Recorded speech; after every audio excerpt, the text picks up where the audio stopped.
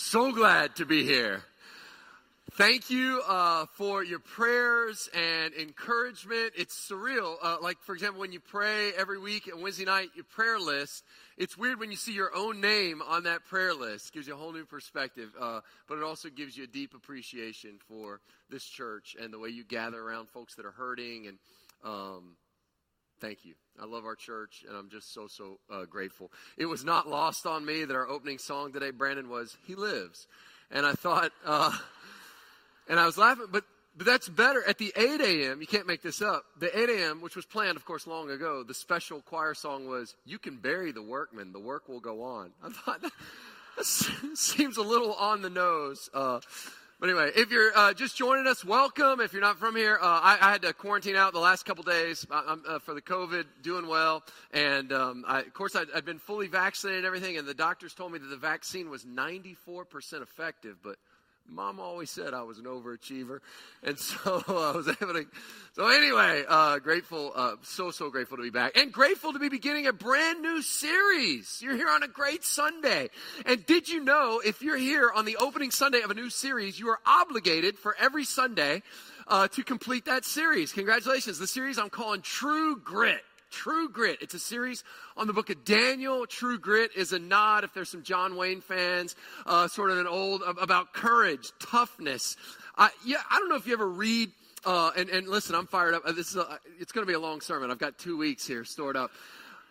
I don't know if you ever read an article or you see something and you're like, yes, that's what I'm feeling, or that's what I'm trying to say. Alistair Begg wrote an article about what it's like to be a Christian in 2021 America. Now think about it. Americans have experienced a privileged status in many ways as Christians in this country. And he wrote an article as Christians are going, well, that feels like it's changing. It feels like there's antagonism toward Christian beliefs right now in our country. What's going on? And the title of his article is Welcome to Exile. It's going to be okay. And I love this. He writes, part of why I resonate is I sang this song too. He says, when I was a child, I sang a song, and I don't think it made a lot of sense to me when I was singing it. He sang a little song in church. I sang it too. It goes like this. Maybe some of you know it. This world is not my home. I'm just a passing through. My treasures are laid up somewhere beyond the blue. See? The reason for many years, Christians in America, that song has fallen flat. Why? Because this world feels very much like our home. We feel very comfortable here. We're not in some 1040 window country where Christians are being persecuted and all our treasures are laid up beyond our... But no, this world feels very much our home. And my treasures are laid up right here in that garage. They're not laid up beyond the blue, you know. Now, Christians are beginning to feel the weight of what we've always known is true, that this world is not our home. So more and more, get ready. You're going to feel more and more in 2021 America. You're going to feel more and more. I mean, if you wake up and you go, what happened to this country? What's going on? If you feel that way, welcome to exile. It's going to be okay. You're not the first followers of God to try to figure out how do you live faithfully as a Christian in a world that seems like it's lost its mind. You're not the first person to deal with that. In fact, it goes all the way back to the Old Testament. And the preeminent example of how to live in exile is literally a book given to God's people on how to live in exile. It's the book of Daniel. Daniel and his three friends, and by all accounts, teenagers, high schoolers, show us true grit, how to live in exile. So turn with me to Daniel chapter 1, and let's get right to it. Today's outline, God's faithfulness, Satan's strategy, and a high schooler's grit. God's faithfulness, Satan's strategy, and a high schooler's grit. God's faithfulness, verses 1 and 2. Check it out. In the 3rd year of the reign of Jehoiakim, king of Judah, Nebuchadnezzar, king of Babylon, came to Jerusalem and besieged it. And the Lord gave Jehoiakim, king of Judah, into his hand with some of the vessels of the house of God. And he brought them to the land of Shinar, to the house of his God, and placed the vessels in the treasury of his God. Now, right here in the first 2 verses of Daniel, you get, I love what Dale Ralph Davis says, you get the history of what happened, the theology of what happened, and the media's take on what happened. I love that. The history of what happened, the theology of what happened, and the media's version. The history of what happened is simply verse 1. In the third year of the reign of Jehoiakim, king of Judah, Nebuchadnezzar, king of Babylon, came to Jerusalem and besieged it. Everybody remember your Bible history? If not, I can catch up to speed. 700 years before the birth of Jesus Christ, Isaiah the prophet prophesies that this is going to happen. And then sure enough, right around 500 years before Jesus, that's what happened. Everybody thought Assyria was the big, bad power in the ancient Near East, but Babylon came up and knocked out the Assyrians. And Babylon began expanding their empire, and they came all the way to the Holy Land, the Promised Land, to Jerusalem, and they besieged it. Siege warfare. Remember, not active warfare. You just starved them out, took them over, and that's what happened. That's the history of what happened. And sure enough, the biblical history and that teaches us. Okay, that's the history of what happened. Here's the media's version, though.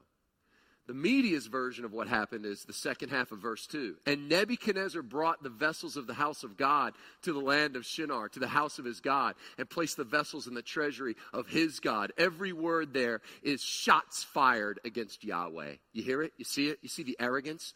Big, bad Nebuchadnezzar can do whatever he wants to little old Yahweh and his people. See, because Nebuchadnezzar's saying, you see the symbolism. I'm going to take the holy things that were devoted to Yahweh God, and I'm going to put them in the temple to my God, because apparently Yahweh, your God, can't save your people. Apparently, see, Yahweh, you have forgotten your people. Apparently, there's no God in Israel, and apparently we can do whatever we want because I'm big bad Nebuchadnezzar. And so Nebuchadnezzar did this, and Nebuchadnezzar did that. That's the media's version, right? You feel that? You look around. It's easy to get discouraged. This is a theme, by the way, that's going to run through the whole book of Daniel. Who is really in control? What God can really deliver? And that is why it's so important, if we're going to live faithfully in exile, to know the faithfulness of God, because it's easy to look around in exile and go, well, maybe all this stuff isn't true. Maybe God can't deliver. Maybe God's not in control. You look at all the evil in the world. You look at all the other world religions. You think, well, maybe they are mostly the same. Who's to say that we've got it all the one way to God the Father? And you look around, you start questioning that in spite of all that. And that's it. I mean, the media's looking around going, if God is so good, why is there so much trouble in the world? And all these shots fired against the faithfulness of God. So that's the history of what happened, the media's version. And here's what really happened. Look at the first part of verse 2. Make no mistake, the Lord gave Jehoiakim, king of Judah, into his hand. There it is. What does this show us? It shows us that while the emperors of the world think they're ruling, God is actually overruling. It's the Lord that gave Jehoiakim. And that's something that Christians have to realize. Whatever we see happening, you got to understand there is a God. He is on the throne, and God always does what he says he's going to do. He said in Deuteronomy 29 that if you break covenant with me, I'm going to use pagan nations to judge you. He says in Isaiah, he prophesies, Babylon's going to take you away. So there's a ruler, but there's an over-ruler. Do you remember that fateful scene during Holy Week, Passion Week? Can you picture it out of the scriptures in your mind's eye? Remember when Jesus is standing before Pontius Pilate? And Pilate can't figure out what to do with Jesus. Because in a way, from Pilate's perspective, he's actually trying to let Jesus off the hook. He's trying to help him out, and Jesus won't defend himself. He won't say the right words, and he could put all this behind us. And Pilate gets so frustrated with Jesus. Do you remember this? When finally Pilate looks at Jesus and says, "You're not going to answer me?" He says, "Don't you know that I have the authority of life or death over you?" Remember what Jesus says? You would have exactly no authority. The only authority you have is what my Father lets you have. Remember that? See, when it looks like Nebuchadnezzar's ruling, remember, Nebuchadnezzar's overruling. Do you remember the Apostle Paul? When Caesar threw the Apostle Paul in jail, the Apostle Paul never once in Scripture called himself a prisoner of Caesar, did he? No, he called himself a prisoner of the Lord. See, because Caesar thinks he's the one who has me here in prison. But I don't serve Caesar. I serve Caesar's boss. And it's God Almighty who wants me in this prison. So if he wants me in this prison, then I'm going to be in this prison, and it's going to result in the furtherance of the gospel because I'm a prisoner of the Lord. When it looks like there are rulers, listen, there are overruler. One, his name is God. And the true God of the universe is always going to do what he says he's going to do. You can trust his promises. If he says he's going to get you safely home, he's going to get you safely home. God is faithful. You've got to get that straight if you're going to live successfully in exile. The faithfulness of God. Got it? Then we can move on to the strategy of Satan. From the faithfulness of God, notice Satan's strategy. Evil, it's a wicked and brilliant strategy. And let me just say, evil is not stupid. In fact, sometimes the more intelligent, the more cunning, and the more wicked the plan, right? Someone who's truly sort of an evil genius. And Satan's plan, Nebuchadnezzar, if he's going to expand this pagan empire, you got to admit his strategy for doing so is brilliant. Look at verse 3. Then the king commanded, so this is Nebuchadnezzar, he tells Ashpenaz, his chief eunuch, to bring some of the people of Israel, both of the royal family and of the nobility, youths without blemish, of good appearance and skillful in all wisdom, endowed with knowledge, understanding, learning, and competent to stand in the king's palace and to teach them the literature and language of the Chaldeans. Chaldeans would have been Babylonian culture and their language. The king assigned them a daily portion of the food that the king ate and of the wine that he drank. They were to be educated for 3 years, and at the end of that time, they were to stand before the king. Among these were Daniel, Hananiah, Mishael, and Azariah of the tribe of Judah.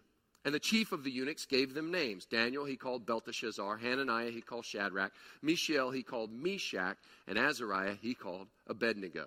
Now you see the brilliance of the scheme, right? Nebuchadnezzar wants to expand this massive empire. Well, instead of just scorched earth, instead of just go in and kill them all, right, with brute force, what good is a kingdom if all your subjects are dead? So don't do that. And besides, your empire is expanding so quickly, you don't have, come on, Nebuchadnezzar, you're way over here in Babylon. You want to enjoy your hanging gardens and your palace. The last thing you want to be is way on the outskirts out here in Jerusalem, constantly squashing rebellions. Not just Jerusalem, but everywhere. You don't have time for all that. So a brute force is that's not the way to expand your empire. Besides, everybody knows, you catch more flies with honey than with vinegar.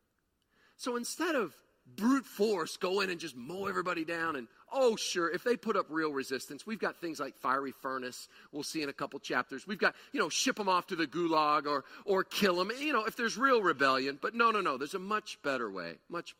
Instead, why not begin a program of indoctrination? Take the best and brightest of this generation.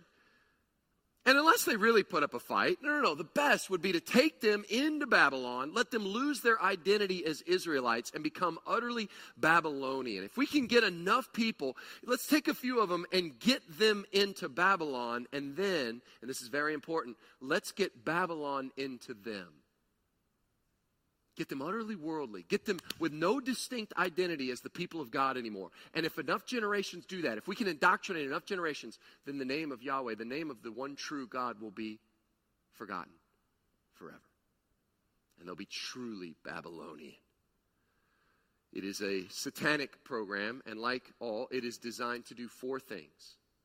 Isolate, indoctrinate, that means brainwash, and then spoil. Soothe, comfort, placate, mollify, pacify. Isolate, indoctrinate, spoil, and confuse. Isolate. Look at verse 3. The first step is isolation. Then the king commanded Ashpenaz, his chief eunuch, bring some of the people of Israel, both of the royal family and of the nobility. Get these teenagers away from their family, away from their home church, the home synagogue, away from the Word of God, away from all the influences they have grown up with. And the first thing we want to do is isolate them. Notice that. Isolation, haven't you found? Isolation is often a key first step in the enemy's temptation of you, isn't it? If he can get you alone. Every business traveler knows this. Right? I'm out here on the road. Nobody really knows me. Complete accountability. It's not like I'm back home where everybody knows what I'm doing. I guess I can get away with anything here. I'm out on the road. I'm all by myself. Business travelers know. Temptation goes up. Why? They're all alone. COVID has taught us about the emotional and spiritual toll it's taken. Why? Humans weren't designed to be isolated. Those of you heading off to college, to our college students. We have many in this room right now. This is a great danger, and this is something this is why your parents are praying for you in this way. There is there is possible to sort of isolate yourself from God's people when you're at college. So it's like, well, I got my Coleman life, and when I'm there, of course, I have to go to church, But then I also got my on-campus life. It's like I got two versions of myself. What's happening? Well, the enemy's isolating you, get you alone, get you by yourself. See? And once isolated, that paves the way for the next step, indoctrination. There's isolation, then comes indoctrination. Look at verse 4. Can you imagine?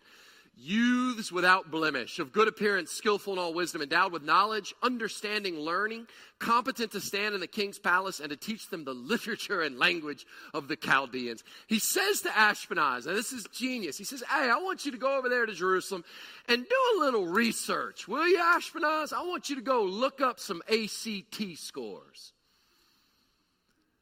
Go give me some grade point average. Yeah, I want you to go over there, and I want you to find out which one of these students, who's in the beta club, and give me one, give me like a 3-sport athlete. You know what I mean? Who plays varsity? I love this verse. And for heaven's sake, no zits. I don't want any time, no pimples. So go in other words, get good families, right? Good families. Find those families and find those teenagers. And here's what I want you to do. Yeah, what are we going to do? I mean, because those are powerful people, right? I mean, those are world changers. Those are influencers, right? What are we going to do? We're going to kick their door down. They're already been in siege warfare. They're starving to death. They're going to be weak as lambs. Kick the door down, rough them up. Not exactly. Instead, I want you to go in there. And can you imagine these parents? They got these high school sophomores, and they're upstairs in the room, and everybody's worried. And you hear about the Babylonians. We're under siege warfare, and we're all having to get by on these meager rations every day, and we're worried about starvation. You got all this stress, and suddenly you hear the Babylonians are marching through town. They're coming. And they get closer to your neighborhood and closer, and the word's already gotten out, because you know how it is in a small town when you're under siege. And everybody's all talking, and they're coming for our kids. They're coming for high schoolers, and they're and they're coming. They're going to bang down the door. They're going to kill us. They're going to torture us. And when they come to the door, instead of banging it down, what happens? They walk in like they're recruiting for an SEC football team, and they come in just polite as can be. Why, yes, I will have some tea. Well, you don't have any tea. You're under siege. I'll have whatever you have, And they sit down and they pull out the full-color brochures of Babylon. And they call that young man down and they say, we see real promise in you. Why would you want to stick around this one-horse town? Literally siege warfare. They were down to the last horse. They were about to eat him. Come with me. And we're gonna treat you right. And here's what you're gonna do. You see these brochures? Now, Mom, you're going to love this. This is the finest prep school in all of Babylon. And we're going to teach you some things. Now, notice, you're going to look at all this is about wisdom. It's flattery, but it's also wisdom, endowed with knowledge, understanding, learning, access to the upper echelons of academia, and the literature and language of the Chaldeans. Now, listen, they're telling them, you get a lot of the students that come through our program, the next step's the NFL. The next step is you'll have access to the best jobs in all the kingdom.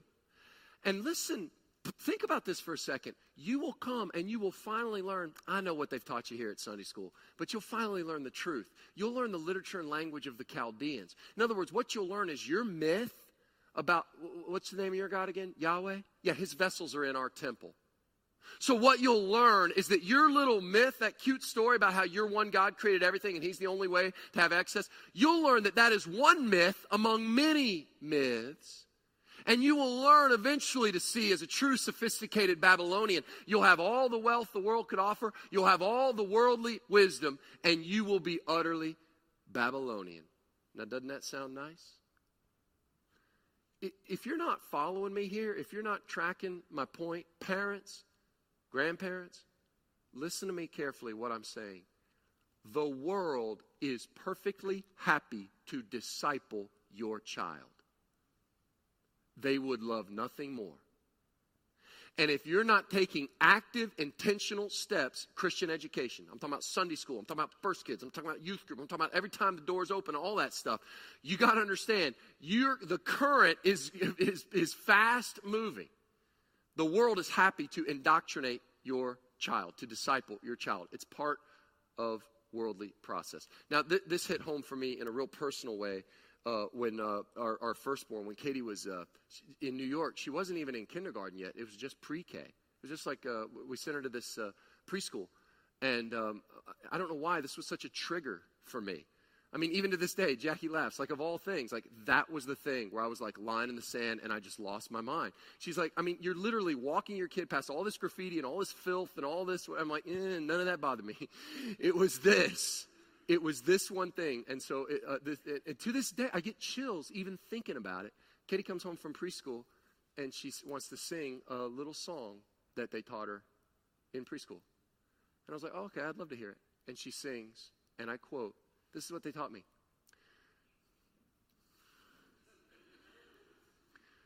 We've got the whole world in our hands. I said, sweetheart, can you play that back to me? I don't think I heard that right. Sing that back to me? Yeah, sure. We've got the whole world in our hands. I said, honey,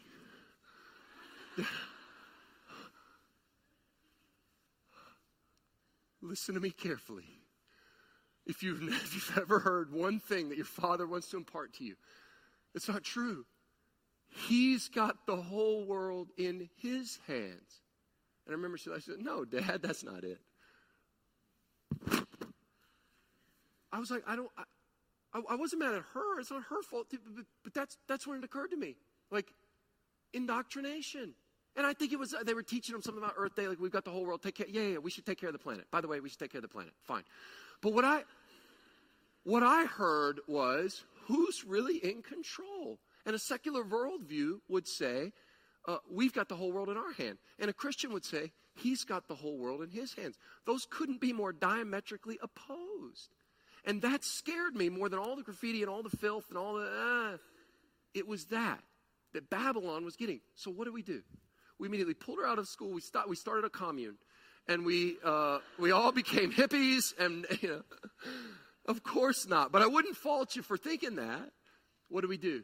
That's the day we realized we need a guide. We need Daniel. We need to figure out, how are we going to live as exiles? How am I going to be a Christian teacher in a public school setting? How am I going to be salt and light as a student in a university campus? How at my work, where everybody seems to do what you got to do to get ahead, how am I going to be salt and light? How am I going to live in exile? And that's what I realized as a pastor. I have to train people how to live as a stranger, an exile, an alien, to teach people this world is not your home. The world's going to be what the world's going to be, right? The world's going to do what the world's going to do. Our job is to bear faithful witness. Now, not everybody's brainwashed. Not everybody's convinced.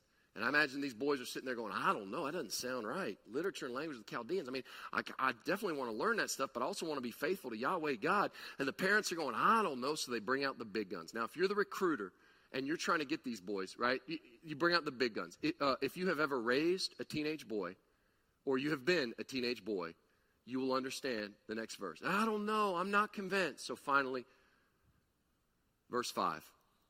Well, let me tell you about the food. Sold. The king assigned him a daily portion of the food that the king ate and of the wine that he drank. They would be educated for 3 years, and at the end of that time, they would stand before the king. Now, that hits all teenage boys, but imagine these boys. What's been happening for the past months or years? Siege warfare. They're starving to death. So he tells them, now you're going to go from starving to death to feasting literally like a king. You see that? Isolation, indoctrination, then they spoil you. The tactic of the enemy is not direct terror or frontal assault, but just spoil Christians. High living easily blunts the sharp edge of conviction. Listen to this quote from Sinclair Ferguson. It was convicting to me. Somebody in Nebuchadnezzar's palace knew enough about the human heart to know that most men have their price. and that good times, comfort, self-esteem, and a position in society are usually a sufficient bid for a soul. Whew. He's saying you just spoil them, make them comfortable. I think that explains why some Christians would actually flourish in an environment like being under Pharaoh, but taste the freedom and the wealth of being an American Christian, and suddenly we're weak as water because this world is too much with us. So isolate, indoctrinate, spoil, and finally confuse. Confuse them about their identity.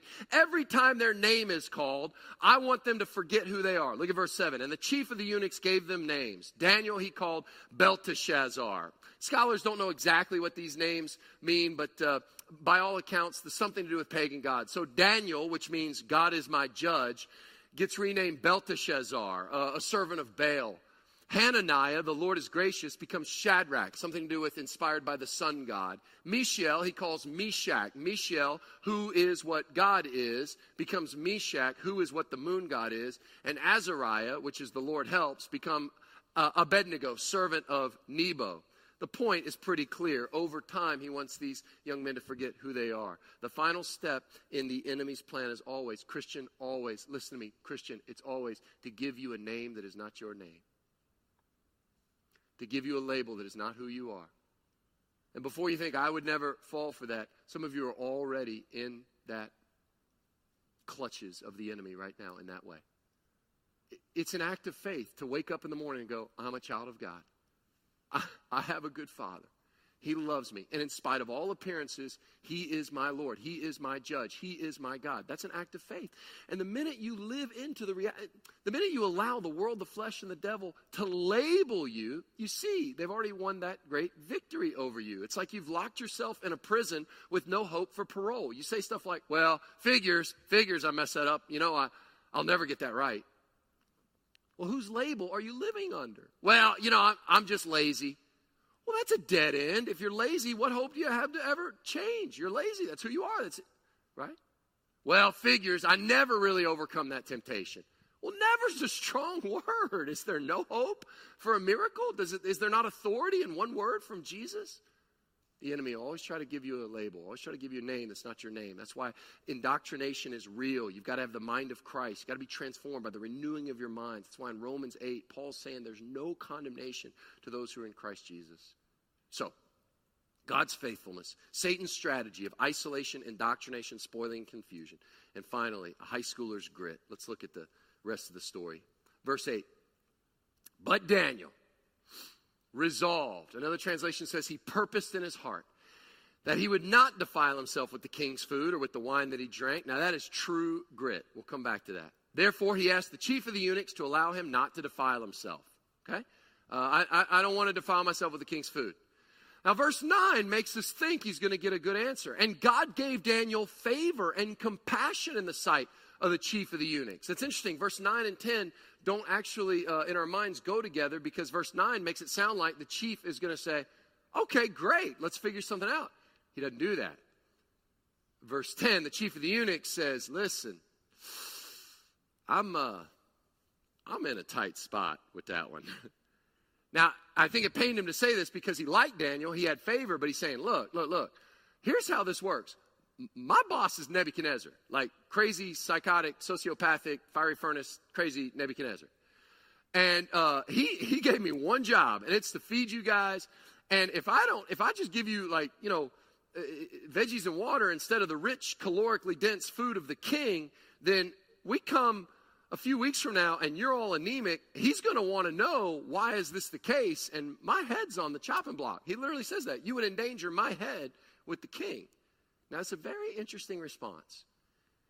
He doesn't actually say no. One commentator pointed out, we can't see the winks and nods of verse 10. Because what happens next, it's almost like he's saying, whoo, I wish I could help you. I personally can't help you. But if you'll go down a step in the chain of command, and that's what Daniel does. Look at the next verse. Then Daniel said to the steward, whom the chief of the eunuchs had assigned over Daniel, Hananiah, Mishael, and Azariah, Test your servants for 10 days. Let us be given vegetables to eat and water to drink. Then let our appearance and the appearance of the youths who eat the king's food be observed by you, and deal with your servants according to what you see. So he listened to them in this matter and tested them for 10 days. Very smart. Daniel goes down a notch in the chain of command. Now, who is this steward? Well, the steward is basically the lunchroom monitor. And I doubt that this lunchroom monitor ever got to taste the king's steak or the finest wine from the king's cellar. Maybe once or twice in his life he got to taste such delicacies. But can you imagine this guy? Every day he has to take the finest steak and highest quality wine and give it to these Israelites while he himself goes and eats a salad. And you know the worst part is? He had to be the one to serve it. So it's not only did he never get to taste these things, but he had to watch every day. He had to salivate over it. And so when Daniel comes to him and says, it doesn't take him long to do the math, says, wait a minute, let me see if I understand you correctly. You want me not to give you your choice food and the king's wine, and instead you want the veggies and water that I have to drink. Well, I guess I could work out something. I could give you the veggies and water, but if I do, then what's going to happen to all that steak and... Oh, I know where that could go, right? Suddenly it dawns on him, and he says, I think we can work something out here. And so they privately do a little test run, and you know the rest of the story. It works. Verse 15, at the end of 10 days, it was seen they were better in appearance and fatter in flesh than all the youths who ate the king's food. Makes me wonder if they deep fried those veggies in some Crisco. So the steward took away their food and the wine they were to drink and gave them vegetables. And as for the end of the story, of course, God grants him favor. As for these 4 youths, God gave them learning and skill in all literature and wisdom. Daniel had understanding in all visions and dreams. At the end of the time, when the king had commanded they should be brought in, the chief of the eunuchs brought them in before Nebuchadnezzar, and the king spoke with them. And among all of them, none was found like Daniel, Hananiah, Mishael, and Azariah. Therefore they stood before the king, and in every matter of wisdom and understanding about which the king inquired of them, he found them 10 times better than all the magicians and enchanters that were in all his kingdom. And Daniel was there until the first year of King Cyrus. I wonder if that's just a little foreshadowing that earthly kings come and go, but the man of God remains. So you see, he advanced in all this wisdom and understanding. It's not like he said, well, then forget it. I don't want any part of this. He learned the literature and he knew all that stuff, but he was still faithful to God. I want to close with very practical application. Because you may hear all this and go, okay, great for Daniel. Daniel had true grit. Daniel had courage. That's great. I want you to look at this story, and I want you to look at Daniel's response, and I want you to walk out of here, and I can do them very quickly. I want to give you 3 application points that you can begin to put into place into your life, like immediately. Like starting today. Straight out of the book of Daniel, straight into your life as a Christian in 2021, trying to figure out how to live in exile. 3 application points. I can do them quick, and you can put them into place immediately. Number 1, resolve. Resolve. Daniel resolved. He purposed in his heart. Look at verse 8. But Daniel resolved. The word resolved means to decide, watch this, ahead of time. Resolve means to pre-decide. Now, some of you, right now, in this church service on Sunday morning, August 15th, you need to pre-decide some stuff. You've got decisions that you know, you've got some decisions, you've got some things, or you need to affirm some resolutions you've made. You just need to clear up some decisions. You know, the old timers used to say, you need to do business with God. I like that. This morning, you need to do business with God. There's a decision, and you kind of know what's right, you kind of don't. You need to settle that matter and decide. But here's the catch. You need to pre-decide. Do it now. Do it now while you're in church, while you're thinking clearly. Don't wait until the moment of great temptation. That's the point. He purposed in his heart. Daniel didn't wait until he sat right in front of that filet mignon. What should I do? Oh, carrots. Or if you're a vegetarian, smelled the carrots and looked at the meat. You're right, it doesn't work. The point is, he decided ahead of time. Now, what do you need to pre-decide about?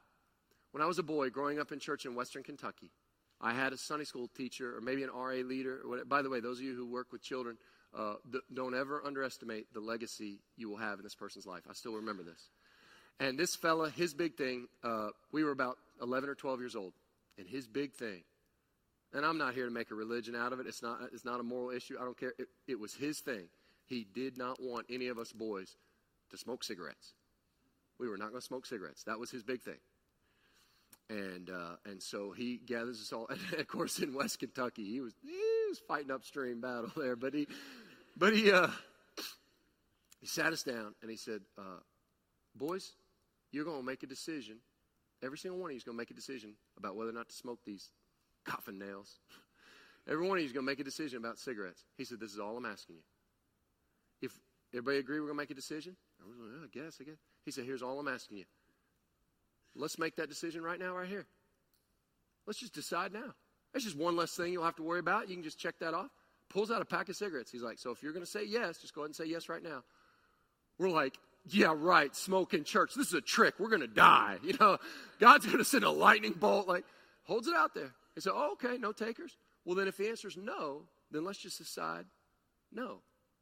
Either way, I want a clear line in the sand, firm decision. But there's no need to wait to decide on the enemy's terms if we can just decide right here, right now on our terms. Well, of course, we all said no. He said, good. Well, then that's one less thing. Put the cigs back in. Okay, that's one less thing. We can go on with the lesson. Yeah, I've never forgotten that. Again, I'm not making a religion out of it. I don't. Your moral stance on cigarettes. But wasn't there some wisdom in what that man was teaching those boys? What he was saying is, isn't it wiser to decide what you're going to do about this now when you're thinking straight than at a Friday night after the football game when all the boys are back there passing around cigarettes and you're going to look like an idiot if you don't take one? Then it's really hard to make the decision. Why not just decide right now? There's some wisdom in that, isn't there? He was saying be resolved, be purposed. Young people, why not resolve right now what your sexual ethic is going to be? Will you have a sexual ethic that aligns with the Bible or not? Why not decide that now rather than just sort of hope that one day you'll maybe make the decision? Why not pre-decide on some things? Resolve in your heart. Parents, you need to resolve in your heart right now what will be your child's use of technology. Don't wait until Christmas to decide whether or not to get them a smartphone. It's too late. You can't fight that battle. You got to decide ahead of time. And there's no reason not to. Pre-decide. No wishy-washy. Did you know 99% commitment is very difficult, but 100% commitment is actually easier? It's decided. My kids know when they'll get a smartphone. There's no begging. There's no crying. They know it's been decided. Nothing on earth could change my mind. But everybody, But what about Why? It's been purposed in my heart. You don't get a smartphone until you're 40. And that's, just jokes, sort of. But you see what I mean. What are you doing? You're purposing in your heart. You know, something that strikes me as a boy growing up, you know what my parents, looking back, I didn't think about it at the time. Do you know what, looking back, do you know what they purposed in their heart? Do you know what they, Daniel 1:8, resolved? And I didn't even think about it because it was, but they had somewhere along the line, they purposed that if it is Sunday, we go to church. It is laughable to think about waking up as a boy in the Richter household on a Sunday and asking, so like, what do you guys think? We go down, just kidding. I decided not to. I didn't. What do you guys think? We're gonna roll over to church, right? It's a joke. The question doesn't even make sense. Why? Is it Sunday? Yeah. Are you breathing? Yeah. Then we're going to church. What's my point? Pre-decide, resolve. Some of you, that just needs to be a resolution. There's no more. 99% commitment is hard. But 100% commitment is, if it's Sunday, we're there. You see how that's actually easier. I have just taken away the stress of deciding for the next 52 Sundays of your life, haven't I? 100% commitment.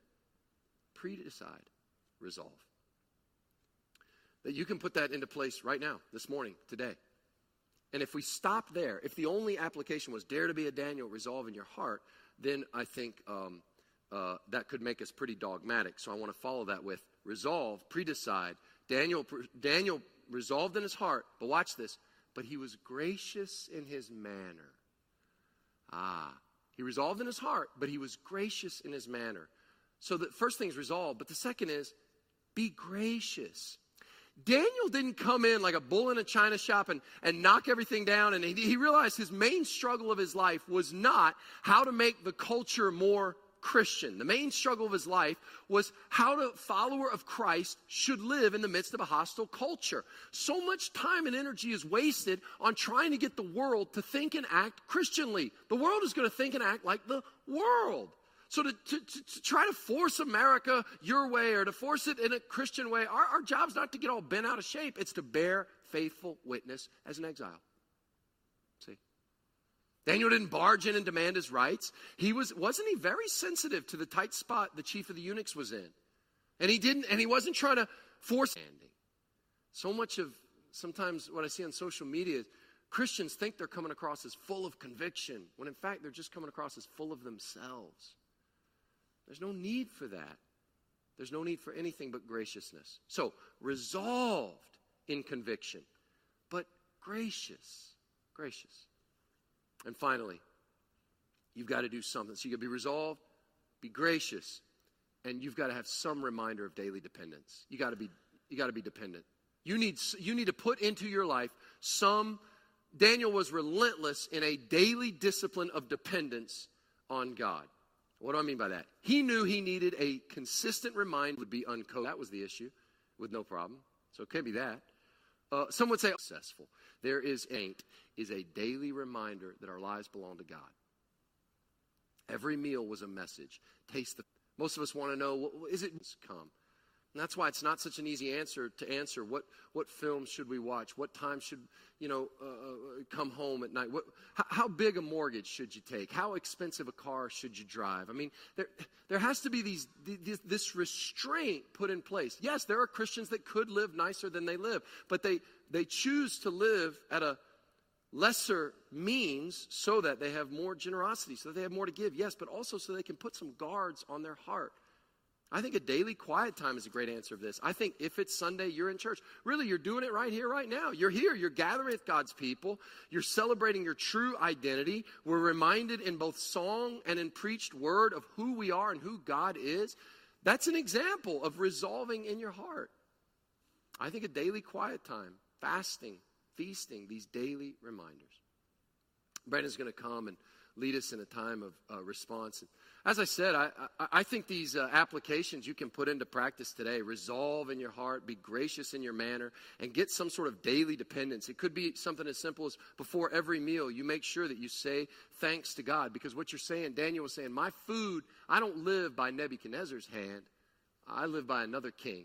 It's my king that feeds me, that has given me everything I need to have food on my table today. And that's a daily reminder, pushing back against the indoctrination of the world.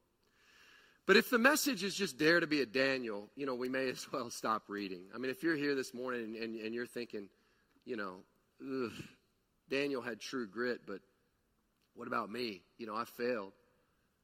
I've compromised. And I'd love to say in a sermon like Daniel, yeah, that's me, and I had the faith of Daniel, but I haven't. Is there any good news for me? There is. Listen, to everybody who's dared to be a Daniel and royally failed, the good news is this. God is not just faithful to those who are faithful to him like Daniel, but he's even faithful to cowardly sinners, weak and lowly. And that's the good news of the gospel. Jesus lived the perfect life we should have lived, and he faced a greater temptation than Daniel and his 3 friends faced. And he went all the way to the cross to pay for every compromise and every act of cowardice. And every time when we should have resolved in our heart and failed to, he paid for all of that on the cross so that we could be given our true identity, child of God, beloved, forgiven, free, his forever. He gave up his home. He went into exile on the cross so that we could have a forever home. And reminding yourself daily of this gospel, reminding yourself daily of our dependence on God. that will give you each day true grit. Let's pray.